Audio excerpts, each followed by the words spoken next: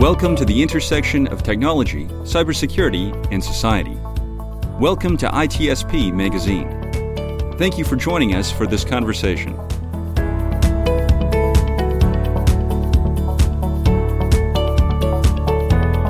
No script. How about that?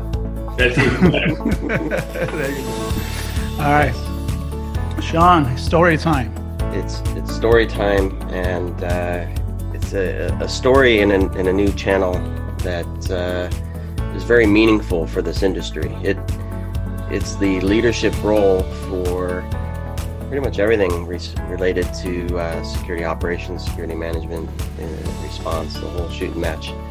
And it's a role that didn't exist 20, 30 years ago. And it's also a role that apparently takes a lot of responsibility. And a lot of ton of weight pressure on the shoulders for this role, which is why I love this channel. I often say it's a role that I don't know that I could handle personally, and tremendous respect for those who've put that hat on and worn it for so many years. Yeah. And we have a very special guest joining us today, who has the honor of being the first ever Chief Information Security Officer, Steve Katz. Thanks for joining us. Hi, Steve. Go ahead. It's my absolute pleasure. It's so great to be part of something that really, at its very beginning, at its very genesis, almost pre-embryonic. When I came out of university, I was fortunate enough to get a job at an internal consulting group at First National City Bank, which ultimately became Citicorp, which ultimately became Citigroup. And among the things that we're doing then was putting together standards and processes for system development life cycles. And then we also formed a small internal system quality assurance function.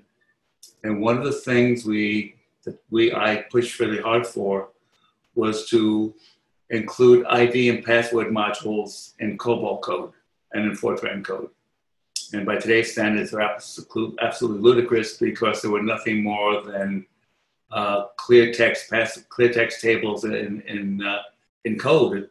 Anyone who compiled the code would see the tables, and you would update them by doing a recompile and added or deleted users. But in today's standards, it was a joke. But what it allowed me to do was, suddenly get some respect for the thing of information or data protection. Yeah. You know what, Steve, just to start from the beginning, first of all, I want to thank our common friend, Diana Kelly, that introduced us. And we asked her, actually, because we started this new series called A CISO Story, if she had some good connections, to say, wait a minute, I have the first CISO. And I was like, this is like the Big Bang, right? I want to know about this. Because as many times, Sean, we spoke about with other that have been in the industry for a long time, you never know when a role really become an official role in this industry. And that goes for a security architect, for a cryptographer, for many, many functions in the industry. But I think even more for a CISO, which I think is still like that role that we're still defining. We're still trying to figure out what really is, right? Is it a business role? Is it a technical role? Is it a merge of the two? So for me, this is really an important piece of the story, because Steve, how do you define yourself as the first CISO? Who decided that? Did you decide that? I wish I was smart enough to say yes. The Citibank was hacked in 1994. $10 million went across. The international funds transfer system was hacked. It was in a DECVAX environment. And it was broken into by a couple of fine young gentlemen out of St. Petersburg who were looking to get some free dial-up service and realized they were in this funds transfer system. And what they got into was the development data center for international funds transfer. Production data was being used, production security was in place, so they just wandered around and found whatever they wanted. And then were able to bounce from there into the production environment itself. Roughly $10 million moved across the wires, but only $400,000 actually was an actual loss. A couple of data entry clerical staff in South America took a look at green bar paper at the time and said, gosh, my clients don't make transactions like that. And they escalated it, and it made it up the chain. And the decision was made by both First National City Bank or Citicorp leadership to work with the authorities and to figure out what was going on and to monitor the traffic and pick up folks who were coming in to actually collect the money at various banks around the world. But it was lesson one in terms of, I guess, restating a lesson: you don't use production data in a development environment. The control zone is great. It was supposed to be an encrypted traffic. It wasn't. But we brought it to the direct attention of the board of directors, and the board made a decision, directed the CEO to find and recruit a data security executive, and actually, when I was recruited in there, and the recruiting process took a solid 6 months, but I was really too down. My boss reported into John Reed. So, and then there's a dotted line, informal line to the general auditor, and the city also had something called the Windows on Risk Committee, which was a precursor of the risk committees of the boards. And they met 3 times a year. It was one of these 8 a.m. to late at night meetings with, the elite of the city. You can picture this, it's almost like King Arthur's Round Table. John Reed sat in the center. The next tier were his 7 direct reports. The next tier were their reports. And it was an incredibly arduous and challenging kind of place to present because they drilled down. They had to get a prep book a week in advance. They read it. They studied it. After any presentation, they issued action items and follow-up, and you had to include that in the prep. And they were really intensely focused on risk in general, and reporting into them every 4 months required a heck of a lot of preparation, but they were really well prepared. And sitting in the outer ring with the CIOs of the various businesses. So organizationally, I was probably outranked them, but they had no trouble throwing out some incredibly challenging questions. And so security risk was taken very seriously. But sort of if I turn the clock back, I helped start the data security program at Morgan Guaranty Trust, which became JP Morgan, which became JP Morgan Chase. And we evolved it from selecting the correct mainframe security product, in their case, RACF, and then watched the industry grow, and mainframes became, increasingly powerful, but we also brought in the mid-range processors, the digital equipment technology, the AS400s, and tried to figure out security for them. And along came the piece, the personal computer, and the CIOs were saying, nope, they're not coming in. And the trading desk said, yep, we hear you, and went out and bought what they wanted and just expensed it. But we put together a program which was, by today's standards and today's technology, extraordinarily simple. I mean, the help desk was my secretary's phone. The backup was when we went to lunch, we had a little tape recording answering machine on the telephone. Long story short, once the objections to personal computing went away, the next level of objection was you can't network them. The next issue was you can't connect to the mainframes. All of that sort of said challenges were going to change. What Morgan did at the time, which was really a step ahead, is they set up a global dial-in network, also to their funds transfer system. And they would, corporate treasurers, vice presidents of finance at various, customers would be able to dial in and picture the pain of dialing in an 18-baud modem.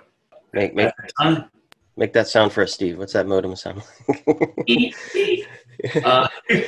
Now, I'm going to pause you for a second. I want to go back to Citi because, well, first I'm going to comment on the JP Morgan. I'm sure what you described, you would call the first shadow IT, right? Those personal computers coming in.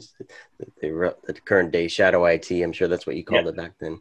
But going back to city, and you described the triannual meetings with the executives and the board, and it seems like they were very in tune and very aware and very interested in understanding risk.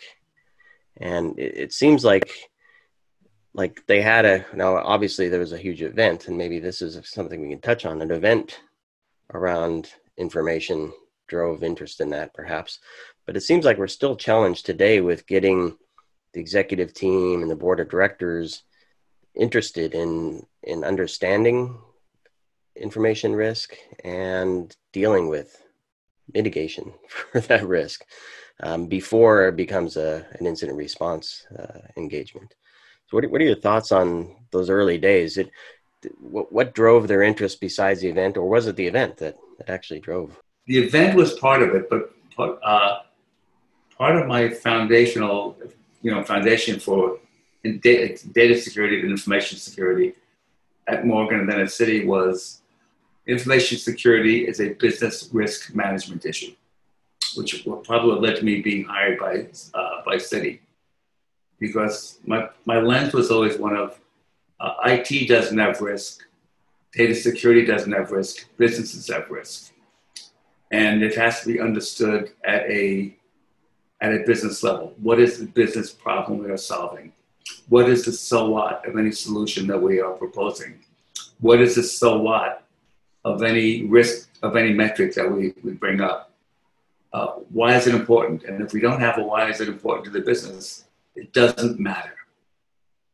The challenge that that CISOs have, unfortunately, and it's been going on way back to the 80s. I think you mentioned earlier that information security sort of evolved from security architects and technology architects and solid technologists. We all learn a language, and technologists learn to speak technology.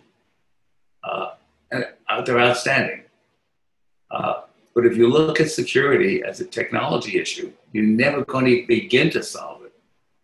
You're going to say, I've got a bright new tool, I'm going to put it on. I have a new tool, I'm going to put it on. And when something goes wrong, and it will, and when there's a breach, and there will be one, if the CISO hasn't established a really solid record of credibility in meeting with the members of the C-suite and the board, his successor will. It's a job that has to be learned. It is, if I mentor a lot of current CISOs, I've been mentoring CISOs for probably 20 some odd years. I've been doing it pro bono. I also found out I get paid for it, so it's even better. But the mentoring is incredibly important. And when I speak to a CISO wannabe, and again, if they're technologists, the question I want to ask is, okay, you have the best safety net in the world. You are a technological expert. That can't be taken away from you. If you get ticked off with your manager, or you get ticked off the company, or you get fired, within a couple of 3 weeks, you will have a job that is at least as good or better than the one you had. Why do you want to give that up? You want to go, you're a technological expert. And if you move into the CISO role, assuming you can develop the soft skills that are necessary, the negotiating skills, your financial skills, the budgeting skills, the marketing skills, the evangelizing skills, and on, assuming you can successfully do that, your technological expertise will go from expert to proficient to knowledgeable. And you may never be able to climb that hill again. So, Steve, I want to ask you, because you mentioned language, and it's one thing to, I know a few words in Spanish or Italian, and I might string a fairly poorly constructed sentence together, something other than English. Try. And I might even be able to hear somebody speak something in French and understand what they're trying to convey. That doesn't mean I'm fluent. in that language. And part of it is I'm not immersed in it. Part of it is maybe I just don't have a desire or passion to learn that right now. So my question to you is it okay to, and I think I know the answer, but I like your perspective from your time over the years. What do CISOs need to do to actually understand the language of business? And are we going about it the wrong way, perhaps, with starting with technology as our first language for the CISO, or should we have CISOs with the business language as their primary language? There's nothing wrong with starting out with technology as a primary language, or starting out as compliance as your initial language, which gets probably worse than technology. But you have to be willing to, one, say, do I want to really shift my career? Do I really want to learn? The job of the CISO, and I would almost say the job bifurcating, and I've fortunate enough to have the first person with the title, but I would sort of split it in today's world. It's hard to find people who can speak, tech speak, and business speak at the same time, or different audiences, but have that capability. So I would see this almost, bifurcating, and we have a chief information risk officer and a chief information security technology officer. The what and the why would be the chief information risk officer. The how would be the chief information security technology officer. And then the CIRO would also verify that the how met the what and the why. And the CIRO would also be the person communicating with the board, communicating with the executive suite. That person would hopefully be technologically aware, technologically knowledgeable, and will be smart enough and astute enough to have one of his direct reports be the equivalent of a chief technology officer in a company. We'll do the translating for him back and forth. This will be a recognition that, hey, he's a good visionary. He sees where the puck is going. He's able to explain situations to the board and tell a story that boards or executive suites would understand, and would direct and lead a team, and would certainly direct and lead a team. He or she would be running a business within a business. Mm. Go ahead. No, I just love this because it's the first time, actually, we spoke with many CISOs. It's the first time that, yes, we hear like all this pressure, all this need to communicate to the tech side and the business side and the human side. And, as you say, it's not just about technology, obviously, it's about humanity and relationship with people and understanding the business. And then you go in and you pretty much tell us, you need a team.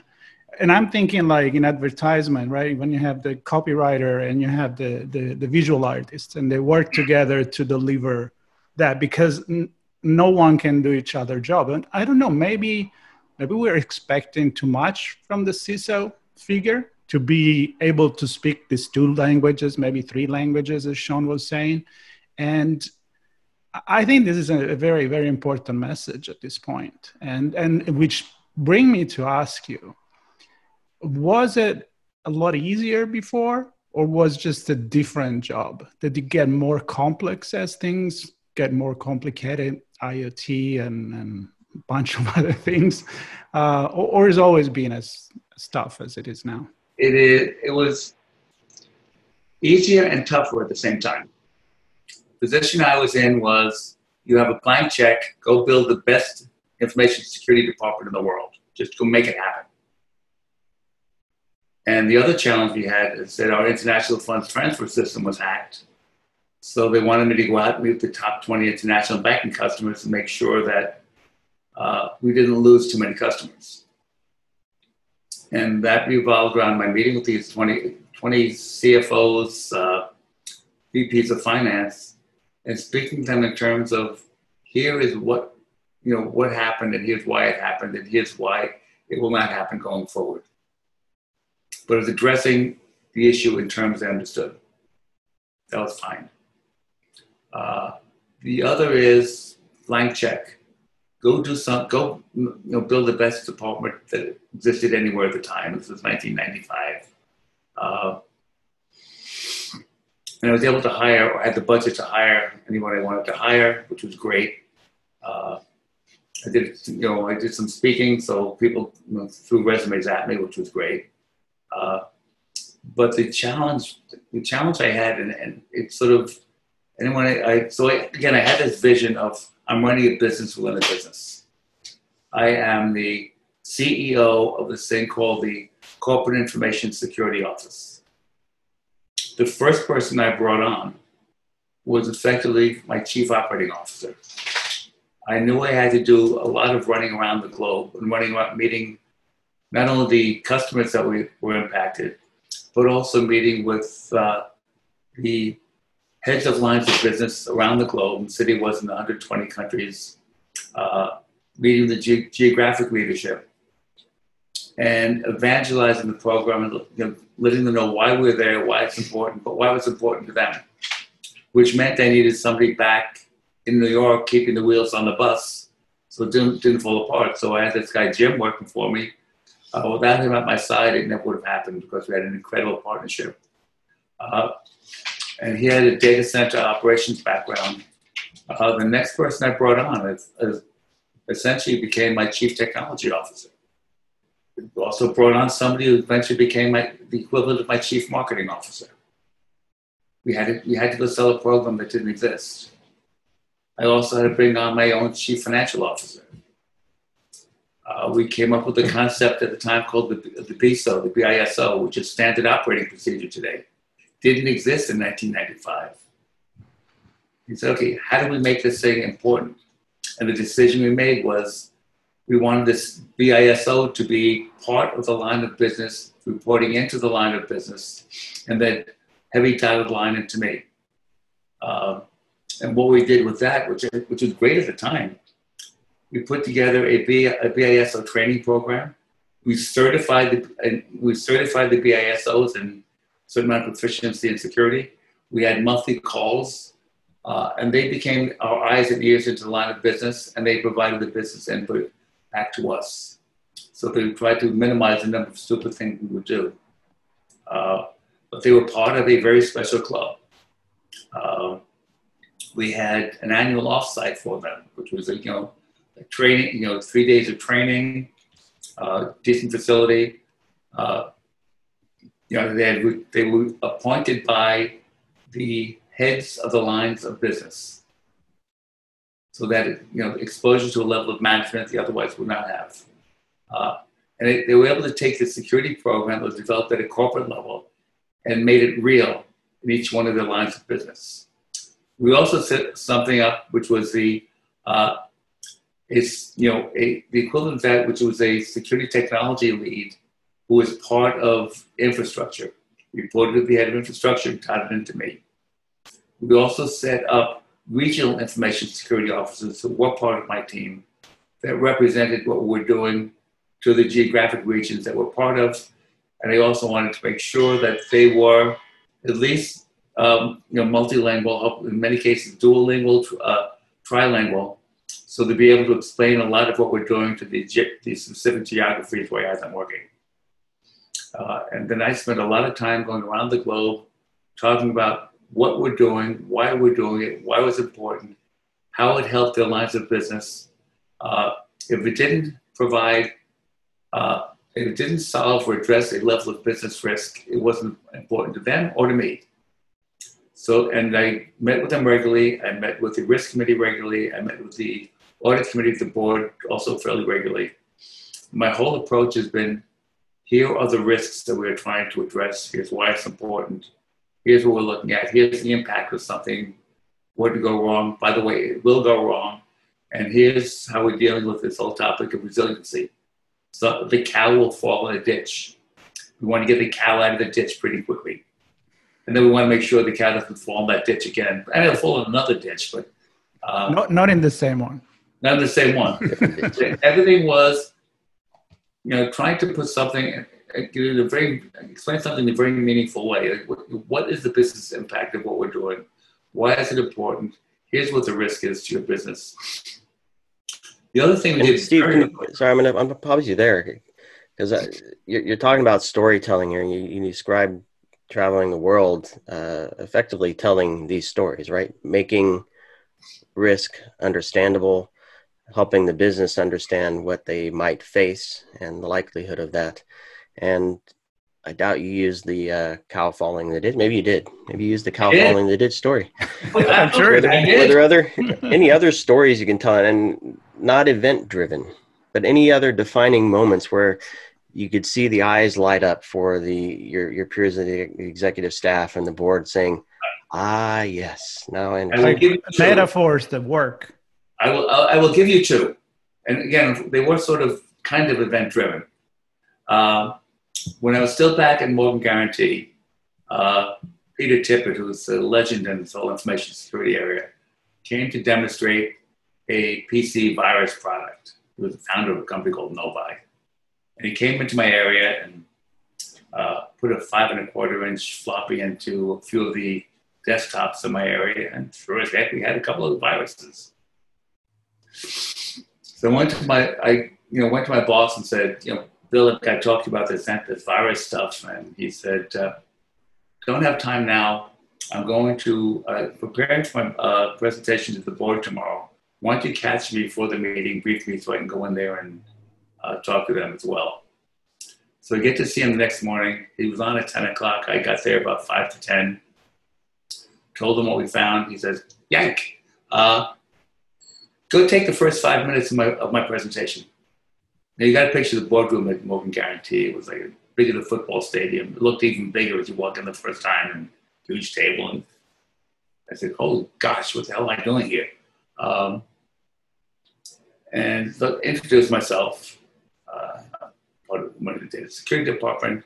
I said, and then it came out, have any of you folks heard on the, on TV, newspaper about these things called computer viruses? And a few of the hands went up. Actually, most of them went up.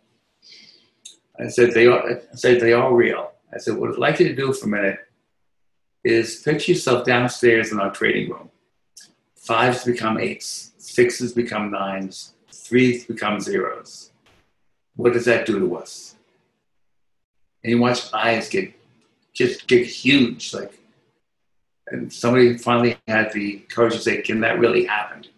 Well, at the time, not quite, because the viruses weren't that sophisticated, but I said, oh, absolutely. Can you stop it? And I said, I cannot stop it, but it can reduce the risk. 2 lessons. Tell a story that gets people to shake their head and understand. And I say, I cannot prevent risk. I can reduce it. And I said, well, how much do you need? And I said, $400,000. I said, you've got to just go do what you need to do. I love it. As I am, saying yes with my head. I mean, this is a podcast, but figure that. Sean is doing the same. Exactly. The other is also event-driven. I had to go out and talk to the top 20 Citicorp customers who were part of the funds transfer system. And I went to them with, I think it's 6. I'll go over them with you. Some very simple questions. Do you care who you're talking to? Once you know who you're talking to, do you want to be able to control what they do? Do you want to keep information private? Are you concerned about the integrity of information? And if there's a problem, do you want to know about it and how soon? I didn't mention a how. Just ask some very simple questions. And then I said, here is how Citi is doing it, answering these questions right now. And here's how we're going to be answering them in 6 months. And here is why it's better. But the initial discussion was, are these things important to you as a business, as a treasurer, as a chief financial officer? Executives really, they may give lip service to it, the executives really, or boards of directors, are not, they're not really that concerned about security. It's not a very sexy topic. And when security people go in and start speaking gate speak, their eyes glaze over. But they are concerned about business risk.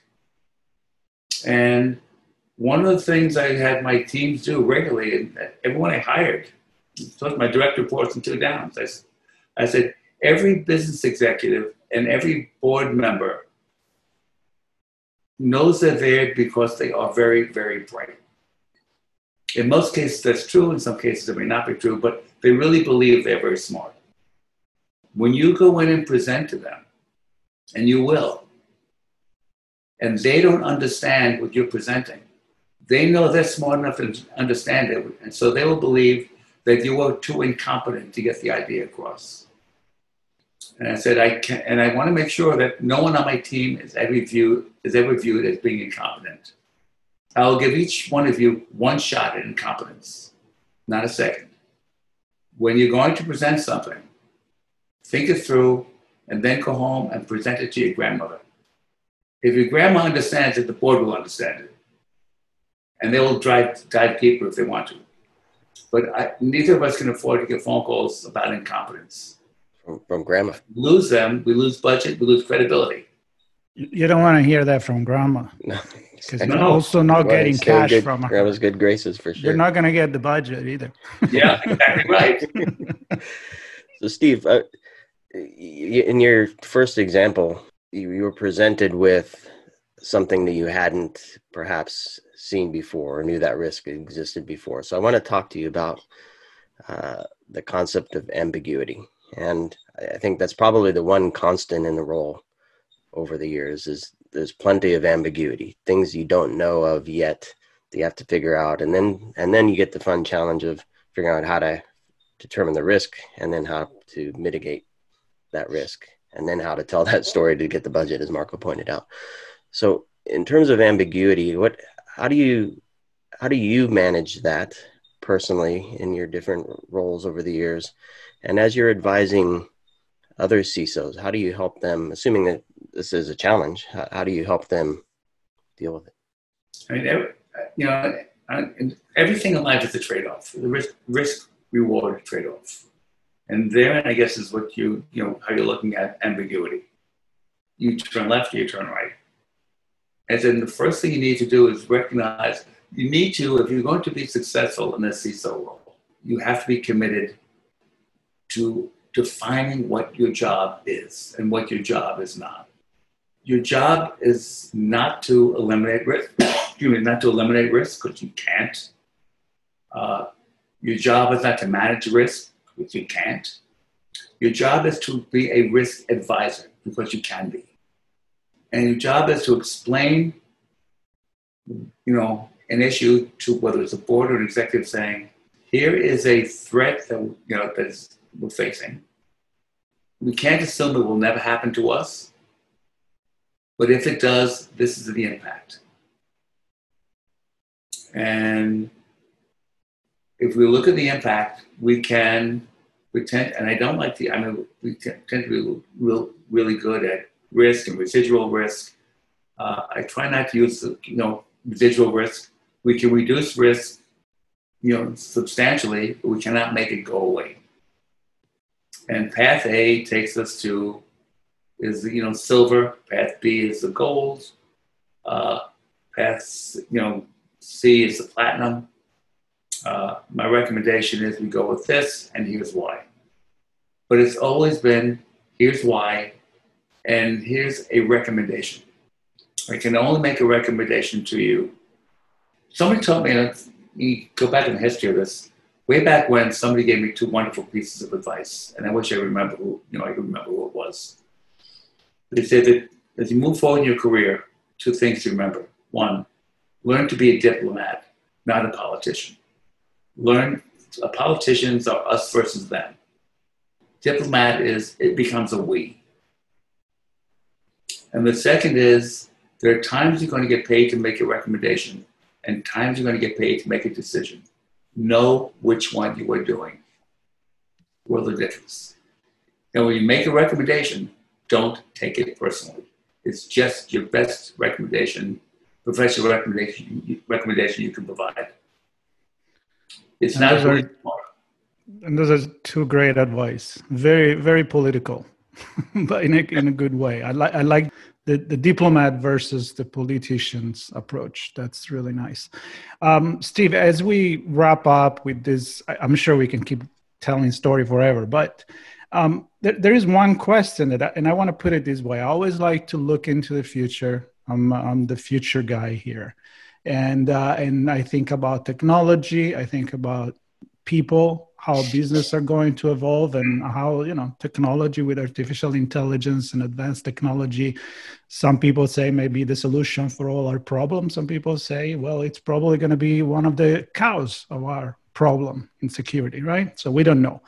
But here's the way I'm going to phrase this question to you. For the first CISO, do you think there'll ever be the last CISO, or are we always going to need one?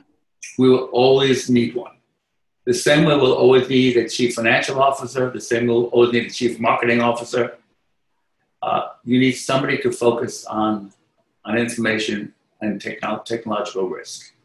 So it will not go away.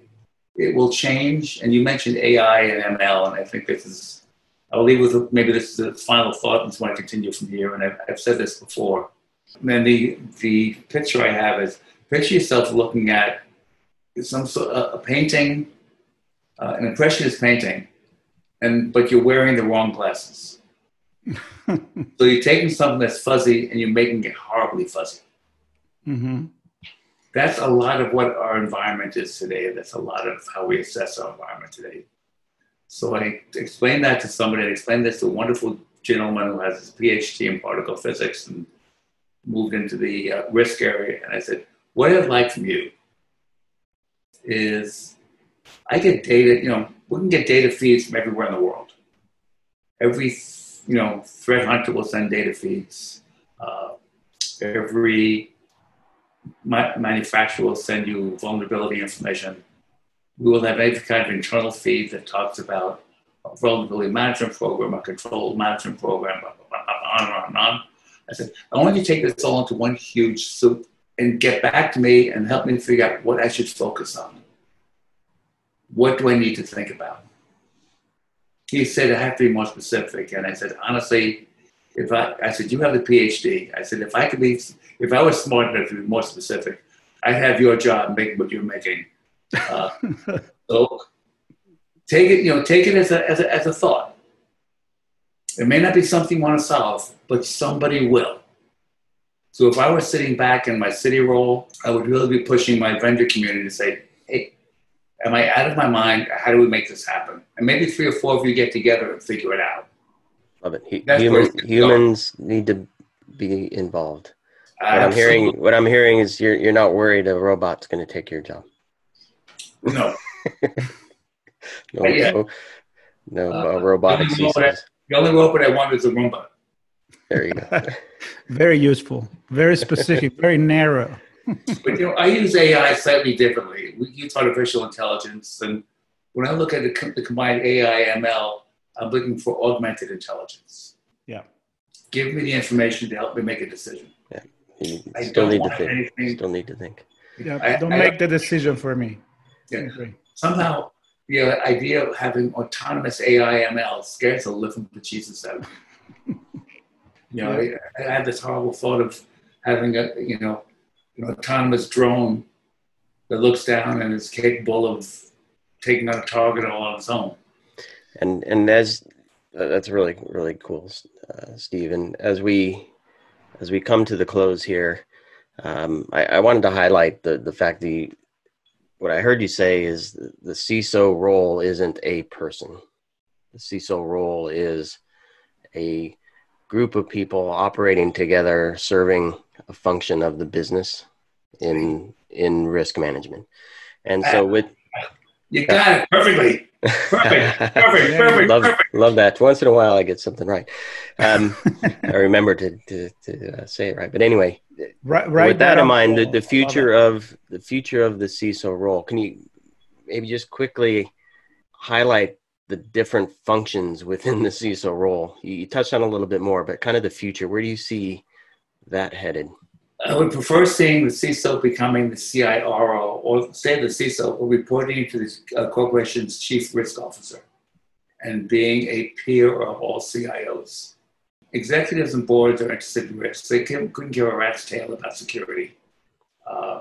So perhaps the coining of the CISO title way back when. I'm not putting this on you, Steve, but maybe that wasn't the right. You didn't choose that. I know. You didn't choose your own. Maybe that was purposeful. You didn't choose your own title unless you're like, Your Majesty or something like that.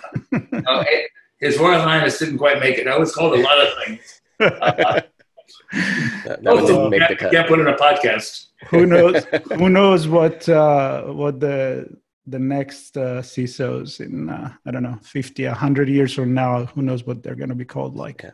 But the worst prediction I ever made in this role was in like 1998, 99, 2000. I said, in 10 years, we'll work ourselves out of a job.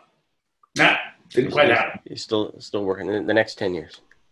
That's only if you can help us find Aladdin's lamp. There you go. And with that hope, I think we're at the end of the chapter here. But Steve, I really love your story. I mean, I can tell that part of your success in your career has been the capacity to tell stories. And Sean and I consider ourselves storytellers in a way or in another. We help people tell stories. And I have to tell you, it was one of the easiest jobs we have ever had today to let you tell the stories, because you're absolutely fantastic in that. So I want to thank you for these. And anytime you want to come back, I think the door is open, and I'd love to spend time with you again. Yeah. Just let me know when, and happy to make the time, and say hi to Diana for me. Certainly will. We will. Maybe next time we'll go the four of us together. That will be. That'll be even better. Let's do that. All right, officially. And just a quick note, and I want to thank you, Steve, for taking this time. But we know first to market doesn't mean that's always the most successful product. So I think you took a role and you carried that torch well, obviously, over the years. And I think that's worth recognizing. I know you've been recognized for that in other ways by other folks. But I just wanted to say thank you for carrying that torch and then sharing your wisdom with others in your mentorship. So, and here with us. So thanks. Okay, thank you. If you enjoyed this podcast, share ITSP Magazine with your friends, family, and colleagues. If you represent a company and wish to associate your brand with our conversations, sponsor one or more of our columns. Thank you for listening.